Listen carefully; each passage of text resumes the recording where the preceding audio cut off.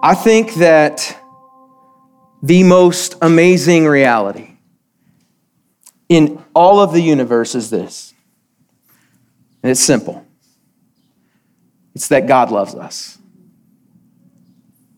And we know that he loves us because he's revealed himself to us and he has not left us to wonder, right? He's not left us wondering about who he is or if he exists. And most importantly, he's revealed the ultimate truth to us. He's given us this book, the Bible, so that we can know who he is, what his and our purposes are, and ultimately how we can know him and be a part of his family.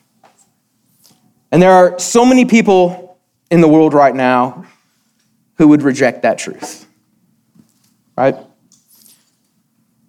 They would say that there's no truth and that we can't know the ultimate truth, and whatever your personal experiences are and however you interpret them can be your truth, even if it contradicts someone else's truth, and you can both be right. But you and I know that that's false. So we as Christians claim, what we claim as the truth is based on the Word of God, right? And it says his loving revelation to us, and we know that God loves us. We know that his plan for us is good and to know him and to follow him. And that's where we are in Romans chapter 8 this morning, verses 1 through 11. And if you're paying attention, we're jumping ahead a whole chapter. Les gave me permission to jump ahead to Romans 8, probably because I'm selfish and it's really easy. It's just a great passage. It's my favorite passage. And he probably wasn't going to ask me to preach again in a couple weeks. So I was like, can I do Romans 8? And he was like, yeah, sure. So Les is really nice. He doesn't say no if you ask him in a nice way. So, but this is one of my absolute favorite passages in all of Scripture. And there's a lot here for us this morning. And so for the sake of time this morning, we're going to focus on the main thing in this passage. We're going to focus on the foundation and the cornerstone of our faith, and that is just the simplicity of the gospel. Because there's so much truth here, we could spend so much time. In fact, I think Les and John both joked, but I don't think they were joking, that they were going to both preach on this passage too. So you might get more of this in the next couple of weeks. But this morning, let's just let the gospel be the gospel this morning. And so I'm gonna read it, and then I'll pray, and then we'll do it again. So Romans chapter 8. I'm gonna be in the ESV. I hope that's okay with you. It'll be on the screen if you've got one of the weaker translations. So Romans chapter 8. There is therefore now no condemnation for those who are in Christ Jesus. Drop the mic, we're done, let's go home. Amen. For the law of the Spirit of life has set you free in Christ Jesus from the law of sin and death. For God has done what the law, weakened by the flesh, could not do. By sending his own Son in the likeness of sinful flesh and for sin, he condemned sin in the flesh, in order that the righteous requirement of the law might be fulfilled in us, who walk not according to the flesh, but according to the Spirit. For those who live according to the flesh set their minds on the things of the flesh, but those who live according to the Spirit set their minds on the things of the Spirit. For to set the mind on the flesh is death, but to set the mind on the Spirit is life and peace. For the mind that is set on the flesh is hostile to God, for it does not submit to God's law. Indeed, it cannot. Those who are in the flesh cannot please God. You, however, are not in the flesh, but in the Spirit, if in fact the Spirit of God dwells in you. Anyone who does not have the Spirit of Christ does not belong to him. But if Christ is in you, although the body is dead because of sin, the Spirit is life because of righteousness. If the Spirit of him who raised Jesus from the dead dwells in you, he who raised Christ Jesus from the dead will also give life to your mortal bodies through his Spirit who dwells in you. Let's pray.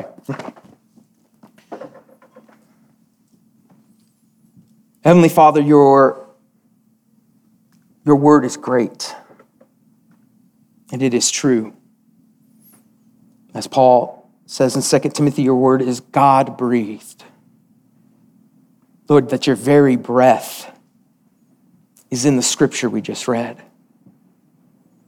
And it is an intimate revelation to your people about who you are and what you have for us.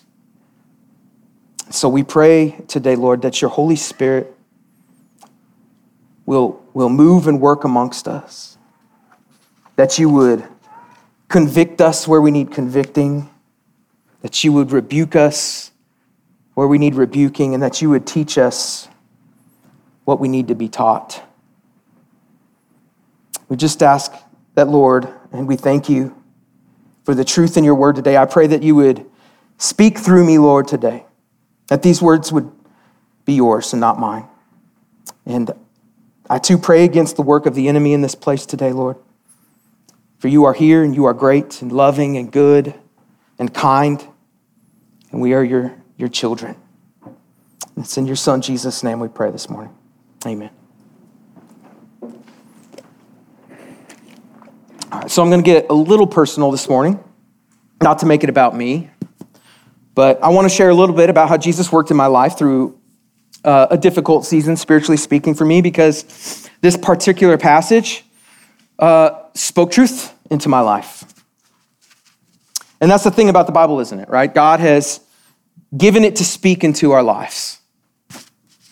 And so many people in the world want to impose their truth and their experience onto the Bible, but that's not how God wants us to use or to read his word.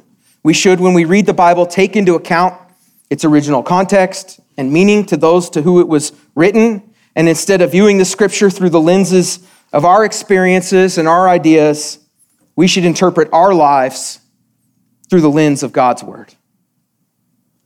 And anyway, this season of my life that I was in, and I think that in one way or another, many, if not all of us, as believers are going to go through it.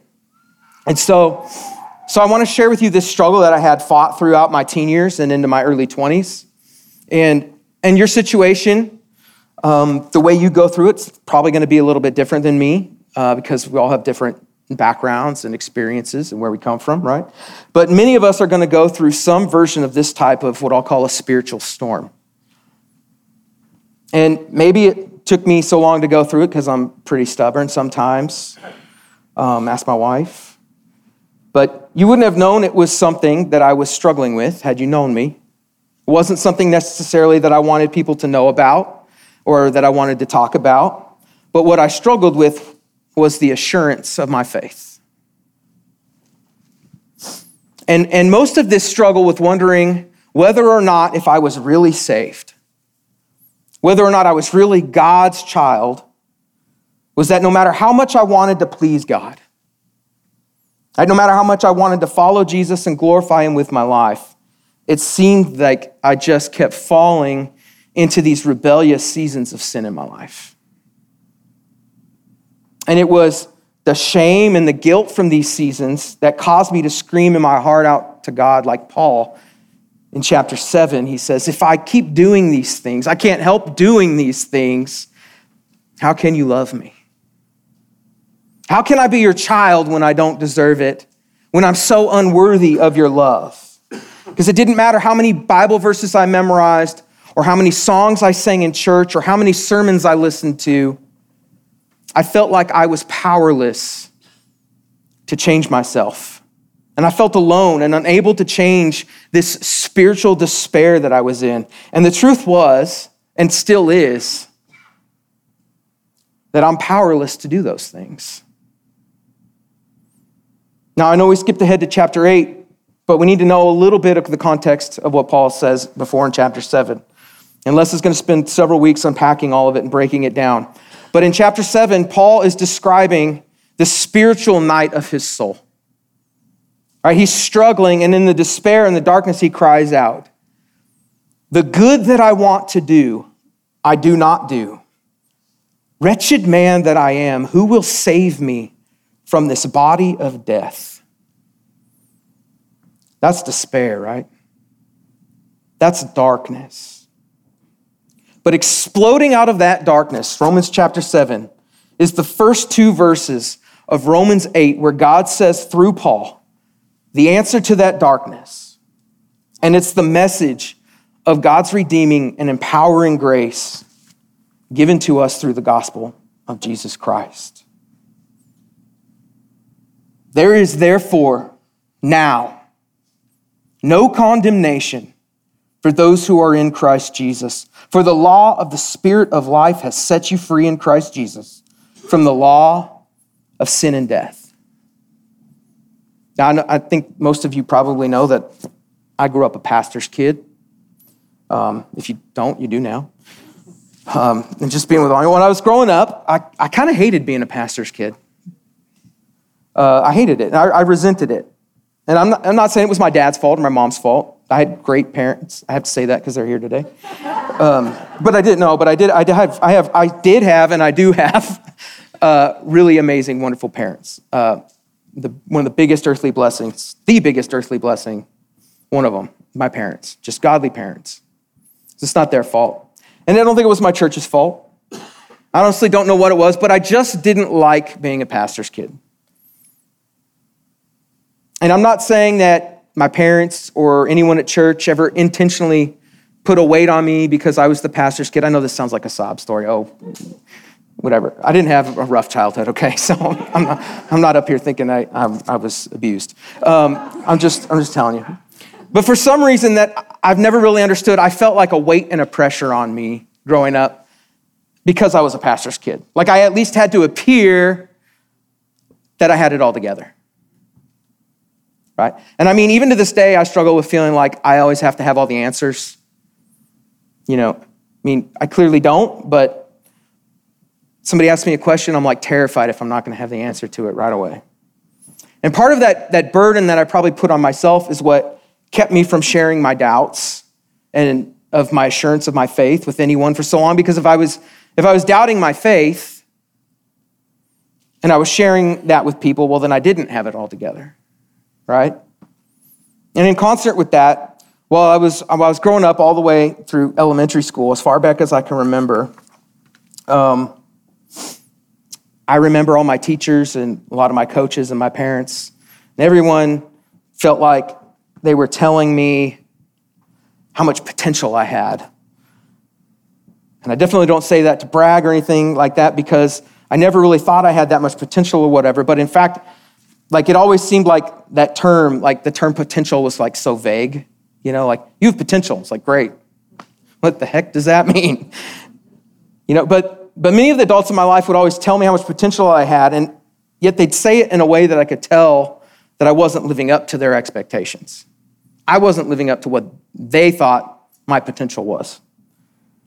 And so I was not living up to their expectations. Maybe that's because I tended to be a procrastinator in school or whatever, lots of things. But in any way, I let that put additional weight on me because I felt that I was failing because I didn't have it all together, and I had to keep an appearance of keeping it all together, and then I had this weight of in trying to keep it all together that I wasn't meeting people's expectations of me.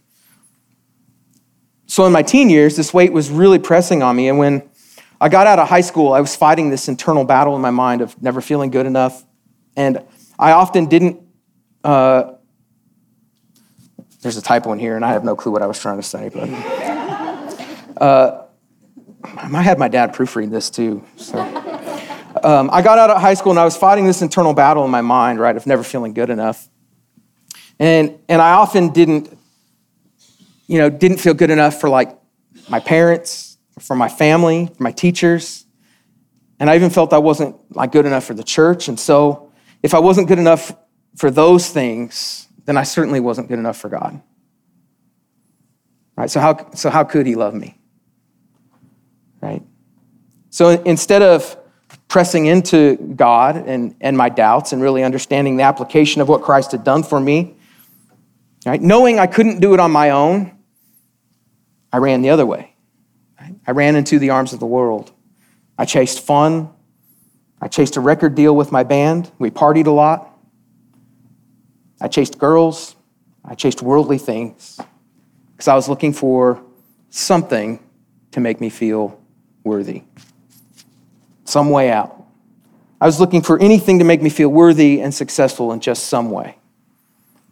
But all of those things, right, they just led to more shame and more guilt. And my mindset towards God at that time was just like Paul's words in Romans 7. God, I am so wretched. I do these things I don't want to do. I keep sinning. I keep walking away. I don't deserve you. How could you love me? Now, I shared that with you not for like your pity or for you to feel sorry for me, but just, as an illustration. And to remind you that each and every one of us can feel this way when serious sin overtakes our lives. And the reality is that all sin is serious, and all of us have been overcome by it. And we can recognize these, what I would call spiritual storms of conscience in our lives. And if we don't, then we aren't paying very much attention to our lives. Because it's the brokenhearted. It's the weak ones who begin to cry out to God, I'm no good. I'm so weak. I can't possibly be God's child if these things are true about me. If these things characterize my life. And this is really the storm of self-condemnation. And it's against this storm that we are to throw this promise from God. Look at it again.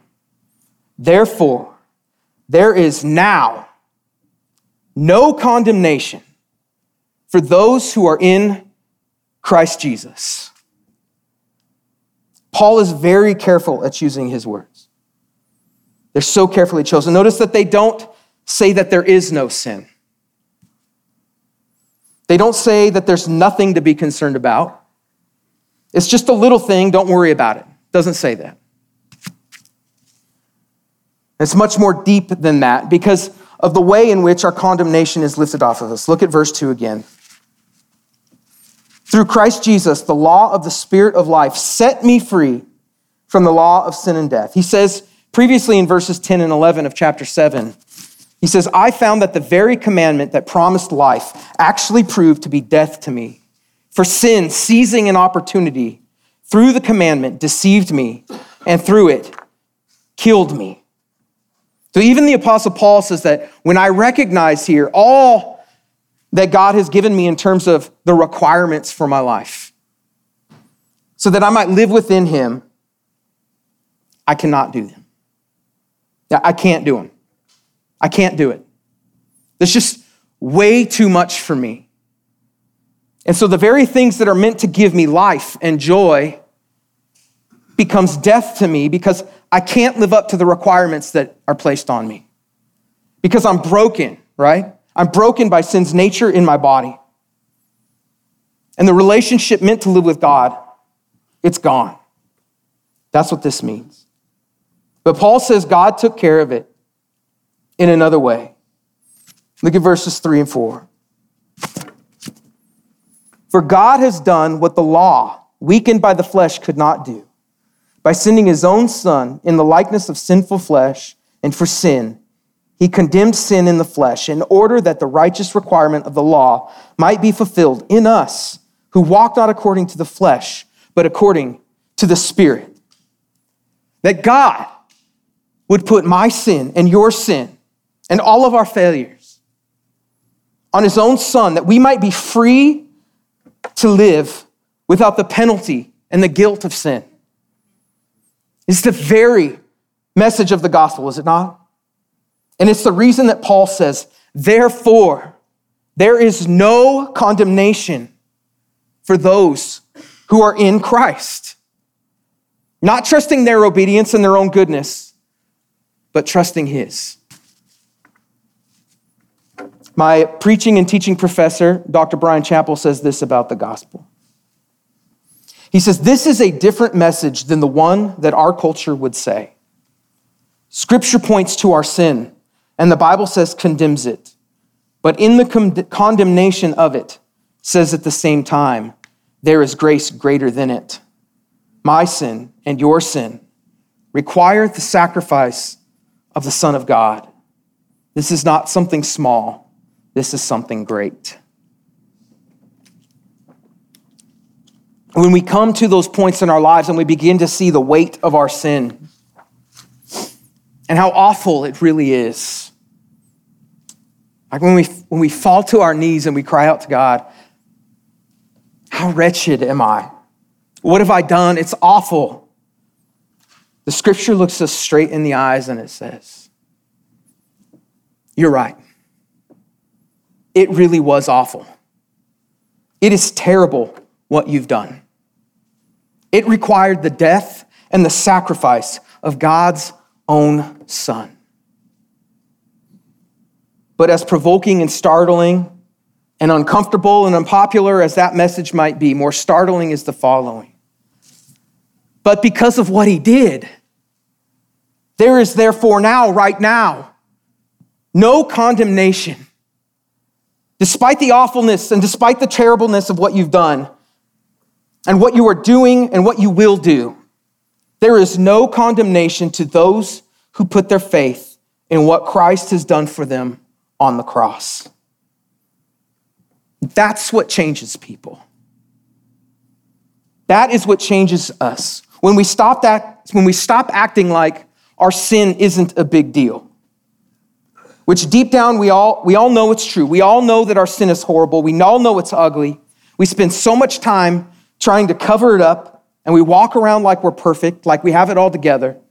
But when we start taking it seriously, and we take it for all the awfulness that it really is, and we admit it, but we say that the grace of God is greater. I really think that so many of us walk around not really believing the gospel. We stumble and we fall and we continue to fall short of the life in the Holy Spirit that we know God is calling us to. And so we feel that because we fall short, we can't really be his.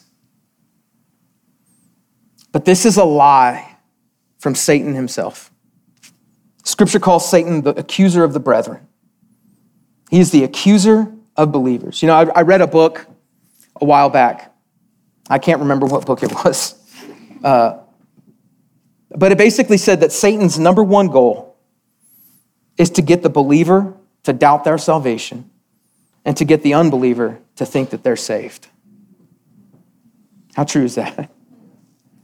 And so it's not only a lie from Satan, it's also a lie from our own flesh. Some of us literally walk around with the attitude that says, you know, if he would have known that I was going to believe and that I was going to follow him, he probably wouldn't have gone to the cross. You know, it's almost like we have this idea that Jesus is up in heaven, and on the day that we got saved, he goes to the Father and he goes, whoa, dude, hold on. Father, hold up a second. Look, if I'd have known you were going to save that guy, I would have rethought this whole going to the cross thing. I mean, we don't say it like that, and we don't actually think that, but some of us live our lives like that. When we doubt who we are in Christ, that's what we're saying. But earlier in Romans, Paul says this in chapter 5. I got to preach on this a few weeks back. Paul says, at just the right time, check that out, at just the right time, the perfect time in human history, when we were still powerless, Christ died for the ungodly. Very rarely will anyone die for a righteous man, but for a good man, someone might possibly dare to die. But God demonstrates his own love for us in this. While we were still sinners, Christ died for us. You see, Jesus knows, and he has always known the worst about you and the worst about me. He knows the darkest thoughts that we have inside of our minds. He knows the worst things that you and I have ever done or ever will do. He knows about all the times we've wished harm on others in our hearts. He knows about all the lustful desires we have deep down. He knows all the deep and dark places that we've deceived ourselves into thinking we've kept hidden. And He still, at the right time, He went to the cross for us. He still longs for us to come to Him and put our faith in Him, because only in Him is there no condemnation. You see, there is a forgiveness and a lifting of the weight, a passing of the spiritual storm of condemnation when we come to the place in our lives that we see that God's grace is much greater than our own failures. When we see that our constant exhaustion in striving to perform and to be perfect, our striving to reach God or to reach the approval of man and to live up to some false spiritual potential, our rest can only be found in Jesus Christ. And this is what has to happen for me and for you, that we turn from ourselves and we recognize that if we are trying to live for God or anyone else's approval, we will never, ever be good enough. It's only when we are in Christ, when we trust what He has done on our behalf. Now, I'm going to take a drink first. Now, some of you here today have lived in secret places for too long. You've lived in a darkness that no one but God Himself knows about. And right, you know who you are. I don't know who you are. But you do, and the Holy Spirit does. And you need to hear this today. You need to listen to this truth. You need to listen to it and believe what He has done for you on your behalf, so that you would know that you can come to Him and be free of the guilt and the shame and the weight of your sin and the pressures of life, all because of His work on your behalf. Is it like His work? Listen to His work on the cross. It's greater than all your sin. And it's not just greater than your sin. It's greater than all the sin of all of mankind. That's how great His work is upon the cross. And He welcomes me and you into repentance to come and lay it down before Him. Not saying that our sin is nothing, not belittling it, but taking all of our sin with all of the weight and all of the magnitude of the guilt and the shame that it brings, but bringing it to the cross of Jesus and laying it down. Let me stress this point. We cannot belittle our sin. Okay? Turn, if you would, with me to John chapter 3 real quickly. In John chapter 3, a teacher of the law, a Pharisee named Nicodemus, many of you know this story. He's a member of the Jewish council. He comes to Jesus at night, and he comes to talk to Jesus, and he says, hey, look, Jesus, obviously we can tell that you're from God, because nobody can do the things that you're doing unless they're sent by God. And Jesus just changes the subject of the conversation to how to inherit eternal life. And in verse 5, he says, I tell you the truth, no one can enter the kingdom of God unless he is born of water and of the Spirit. And what Jesus is saying is you have to be born again, right? You can't come to God. You can't get into heaven without being born again. And Nicodemus doesn't get it, right? He's thinking in physical, earthly terms, and he says, how can I be born again? I can't just crawl back up into my mother's womb and be born again. And Jesus says, no, right? You're Israel's teacher, and you don't understand what I'm telling you. And he says in verse 12, he says, if I've spoken to you in earthly things and you do not believe, how then will you believe if I speak in heavenly things? And catch this, he says, no one has gone into heaven except the one who came from heaven, the Son of Man. That is, no one's gone to heaven but Jesus, because He's the only one good enough to get in, right? And he says this. He says, just as Moses lifted up the snake in the desert, so the Son of Man must be lifted up, that everyone who believes in him may have eternal life. Well, that's weird. Just as Moses lifted up a snake in the desert. Now we have to go look that up, right? So it's in Numbers 21. So let's go to Numbers 21. Okay, Numbers 21, verses 4 through 9. Jesus is referring back to this story in Numbers 21. It's the story of the bronze snake. I'm going to read it real quickly for time's sake. But it says, from Mount Hor they set out by the way to the Red Sea to go around the land of Edom, and the people became impatient on the way. It sounds like me with my kids on a road trip. And the people spoke against God and against Moses. Why have you brought us up out of Egypt to die in the wilderness? For there's no food and no water, and we loathe this worthless food. Then the Lord sent fiery serpents among the people, and they bit the people, so that many people of Israel died.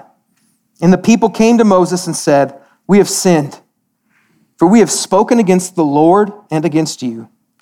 Pray to the Lord that he would take away the serpents from us. So Moses prayed for the people. And the Lord said to Moses, make a fiery serpent and set it on a pole, and everyone who is bitten when he sees it shall live. So Moses made a bronze serpent and set it on a pole. And if a serpent bit anyone, he would look at the bronze serpent and live. Now, it's a weird story. Just in and of itself, by itself, right? It's weird. But when we look at it in the greater context of Scripture and the redeeming story of Jesus Christ, and what we see is that what Jesus is saying in John 3 is that if you want to get into heaven, what you need to do,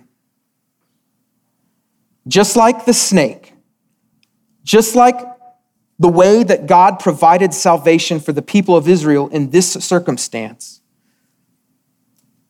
was that they be forced to look upon their sin. Because what they did was they lied, right? They lied, they cried out lies against God, because what God had done was deliver them out of slavery from Egypt and freed them, and he was going to give them a land of promise. And they were in the desert and they cried out, why did you bring us out here just to die? And by the way, your food sucks. And so God sends a serpent. And what does the serpent represent, right? We know back to Genesis chapter 3, the serpent represents lies. The serpent came and lied to man. And so they're lying about the good things that God has done for them. So God sends a representation of their sin to come in and punish them for their sin. And they come and they're convicted. They're convicted. And they say, yes, we have sinned. Right? Catch that. They say, it's so important. They get that they've sinned. They got the message. And God provided a way of salvation for them. Because he always provides a way of salvation for us. But his way of salvation then was a snake. It was a symbol of their sin, held up on a pole. So to be saved, they had to recognize their sin. And they had to look upon their sin. That was how they became saved. And Jesus is saying, just like Moses lifted up their sin to save them in the desert, so you too, if you want to get into heaven, you have to recognize your sin, that your sin is a big deal. And I'm going to take all of that sin, as big as it is, I'm going to bear it on the cross, Jesus says. And I'm the only way to get into heaven because I'm the only one who can get into heaven. So you must look upon me beaten and bloodied and murdered for your sin. You must look at me to get into heaven. That's what Jesus is saying. And that there is therefore now no condemnation for those who are in Christ Jesus, because he bore all of our sin on the cross. His last words were, it is finished. It is paid in full. This is the message that stills the storm of self-condemnation.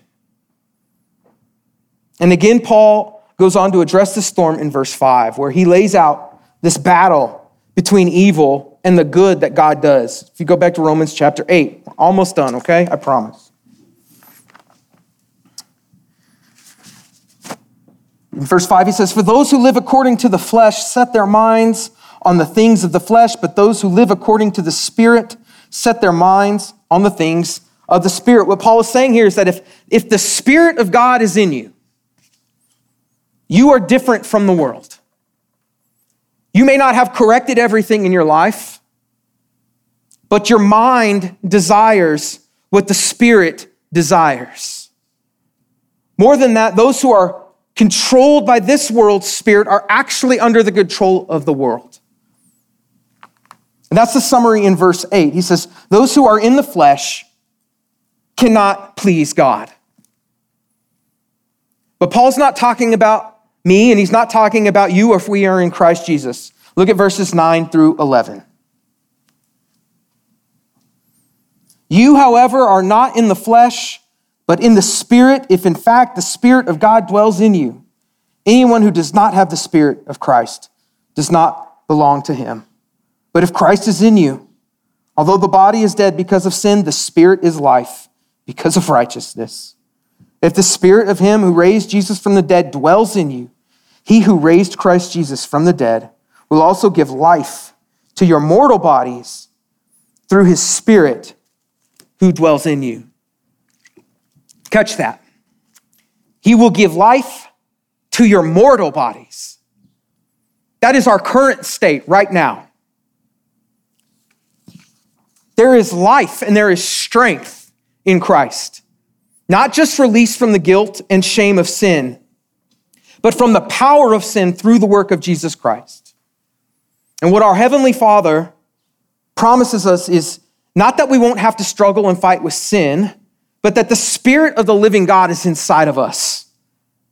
And with that kind of resource and power, the very God who created the universe and everything in it, by his Spirit, is working to recreate us. As Paul puts it in the book of Colossians, we are being renewed in the image of our Creator. That is, the Holy Spirit is working in our lives so that no matter what we struggle with, no matter what we go through, if we are in Christ, the Holy Spirit is in us, actively working. And he's making us like Jesus Christ. If that isn't good news, if that doesn't do something to you, if that doesn't grab your heart, we all need to be made new. Look at our culture. You can't watch 5 minutes of TV or scroll through social media without someone telling you what's wrong with you and how they have this perfect product that will save you for a startup fee and a monthly subscription.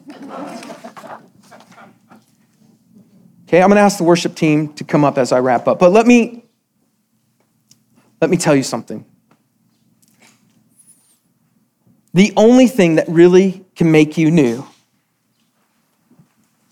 a new and better you, is the Spirit of God active and at work in your life.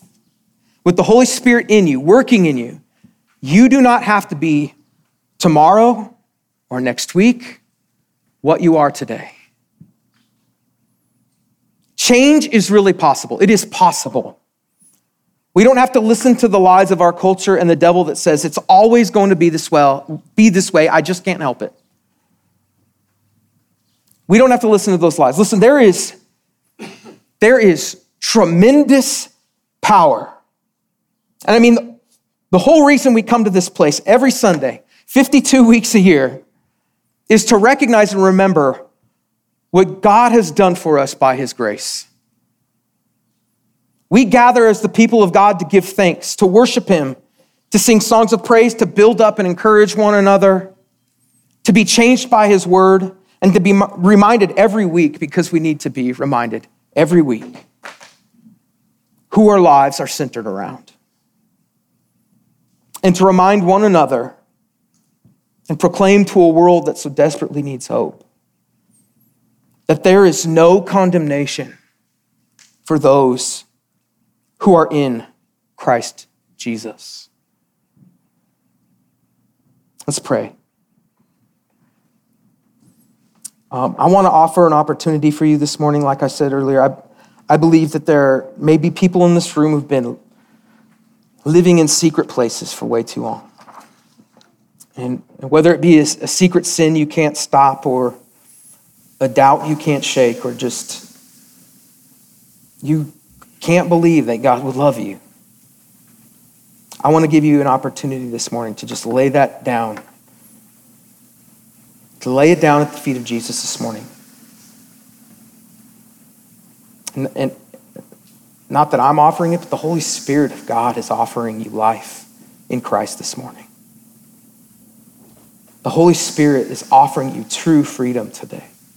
The chance to come to the place where you say, I'm laying it down, Jesus. I'm laying it all at your feet. All my striving, all my trying, all my working, all my sin, all my shame, all my doubt. And I choose to trust in what you've done for me on the cross. So I just want to be quiet for a moment, and I'll let you listen to the Spirit speak to you this morning for just a few moments.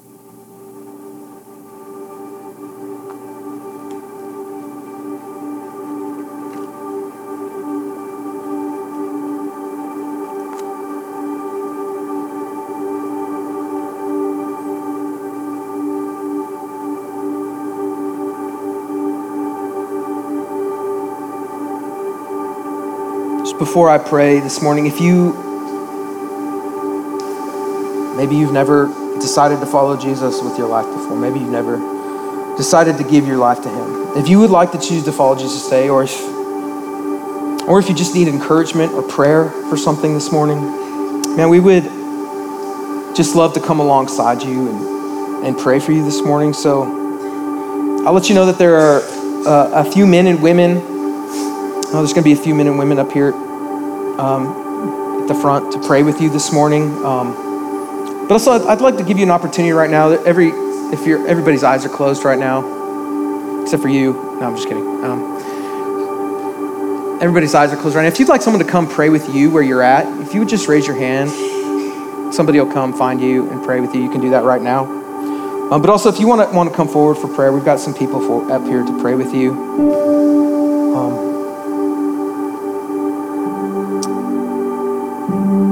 We would just love to pray with you this morning as we sing and to encourage you. So let's just pray. Heavenly Father, we just thank you for your word today. We thank you that your love, that your grace, and your mercy are upon us as your people. We thank you that there is no condemnation for those who are in your Son, our Savior, Jesus Christ, this morning. Lord, we come to you today, just laying down our sin, laying down our griefs, and all of our burdens before you, fully knowing that you already know what they are. And Lord, we are grateful that we do not have to keep an appearance of perfection before you. And we can lay our burdens down, and we can run into your presence and find rest because we are clothed in Christ. Lord, I believe that some of us here today are spiritually exhausted, worn out. Our souls are tired of running from you and hiding from you and feeling like we have to clean ourselves up before we can come to you. It's just something we can't do, Lord. We can't do that. Don't let us believe that lie anymore. So may we run to you and accept the cleansing that Jesus shed blood and broken body to provide to us, Lord, this morning. And we love you. We praise you. It's in your great name that we pray this morning. Amen. Would you stand? We're going to sing.